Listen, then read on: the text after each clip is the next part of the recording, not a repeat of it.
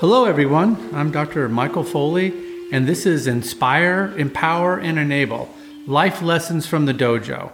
Inspire, Empower, and Enable, Life Lessons from the Dojo is sponsored by the Center for Humane Living in Phoenix, Arizona, which has as its vision to inspire all people to live peaceful and compassionate lives. My goal is to incorporate ancient wisdom acquired from a lifelong study of martial arts, formal business, leadership, and coaching training, and my life experiences as a maternal fetal medicine physician, husband, and father of 3 to explore strategies for living a happy and fulfilled life. My approach is to use eclectic storytelling to help with the discovery of universal truths that may be applicable to your life. Don't believe anything I say, however. Seek to discover it all for yourself. Let's get started with today's topic. The next lesson is listening to your gut. A number of years ago, a really famous best-selling book entitled The Gift of Fear was published by an author, Gavin de Becker. It's been really helpful in training students in the martial arts because it really helps identify the true intent of the martial arts, which is never really having to use the physical aspects of your self-defense training, but instead to be able to use mental awareness, trusting your own instincts, listening to your gut for that matter. A story that I can tell about my wife, Lisa, who is a pediatric anesthesiologist. She's often called into the hospital late at night to perform anesthetics for children undergoing emergency surgery. One particular night, she came out getting ready to go back to her car, which was actually in a very well-lit parking lot. Hospital is situated in a not-so-great area of town. She could see her car actually a couple hundred yards down, parked in a well-lit parking lot. Being as though it was about 3 a.m, she looked around and said, well, there's never been anybody here that's actually been attacked. There's never been any robberies that I'm aware of. And it's a well-lit parking lot. There's probably no reason to call a security guard to get to my car. It's only about 100 yards there, and I can see it. No big deal. She took a couple steps forward and then kind of froze. And something inside of her spoke to her. It was kind of like her own gut feeling or instinct that actually stopped her right in her tracks. Interestingly, she decided at that point, no, I am not going to go walk to my car at 3 a.m.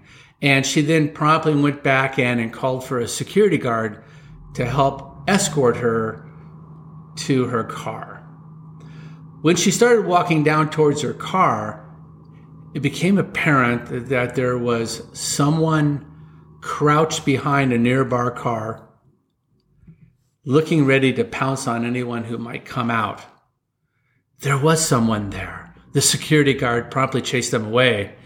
But if she was by herself, as a petite woman walking in a situation of darkness, she would be a target to someone who has an ill intent. This feeling that stopped her in her track, Gavin de Becker would call it the gift of fear. It's not the kind of fear that overwhelms you and keeps you from acting, but instead, it's a voice inside you. It's a gut instinct.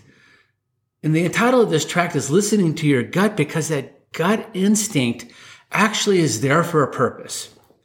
When we look back at our brain and the way it was developed, there's a teleologic adaptation that moved from primitive brain to a more modern brain. The primitive brain's purpose was more along the lines of keeping you safe.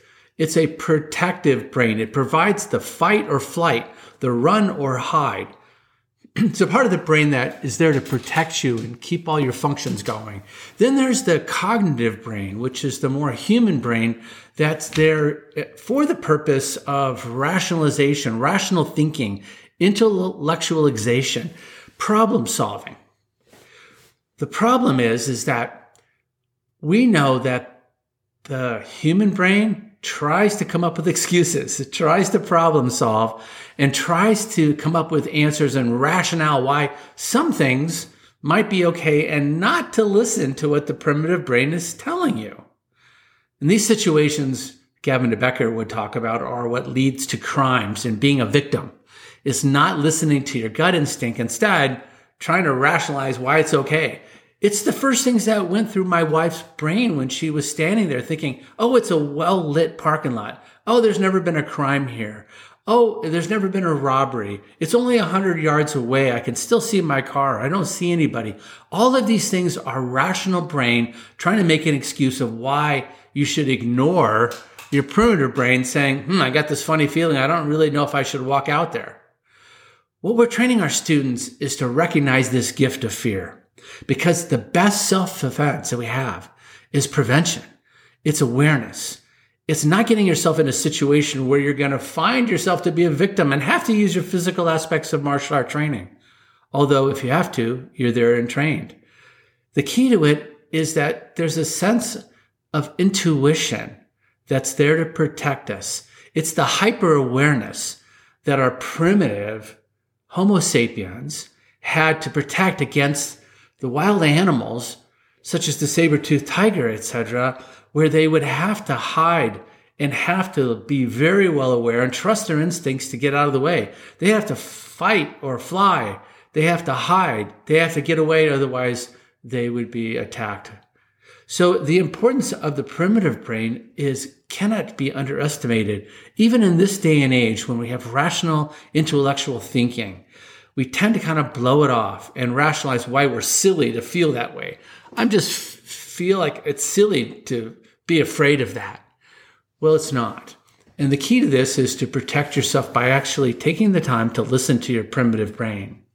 Have you had situations around circumstances, situations, people, things where you just didn't feel right about it? It's maybe the person that you've went on a date with. You just don't get the right vibe. That's your primitive brain talking to you saying, lay off, back away. This is not right. We even notice when we take our Great Dane Mary for a walk, and she'll come across some people and she's open and feeling good about them and actually runs up to them and allows them to pet her. Other people, when they get within 20 feet, she starts to back away and becomes incredibly sensitive and doesn't really want to interact with these people. The question we ask ourselves is, what does she know, or what is she feeling, or what does she sense that we don't about those people? So it's a primitive instinct. It's a survival capability. It keeps us alive. It keeps us healthy. It's very, very important to understand how, in fact, we utilize this particular gift of fear in other parts of our life, in business agreements, in relationships, in meeting others, in going and doing certain things in circumstances, and getting on the plane, getting on the bus, going to a certain country, working with people who seem to be your friend, but something inside talks to you. It's an awareness that we have to begin to learn to trust. We need to trust this innate instinct. It's there to help protect us. Our primitive brain is there to help protect us. So, the message I'm giving you today is to protect yourself by trusting and acting on your instincts, by listening to your gut feelings, and avoid over-rationalization of why you shouldn't trust this gift of fear. Thank you for listening to our podcast, Inspire, Empower, and Enable, Life Lessons from the Dojo. We hope the information shared perturbs new thinking about finding fulfillment and harmony in your lives. We hope to inspire all people to live peaceful, compassionate lives. So feel free to share this podcast widely with members of your family, at work, and at school. If you find the information helpful, please subscribe so that further episodes are sent your direction.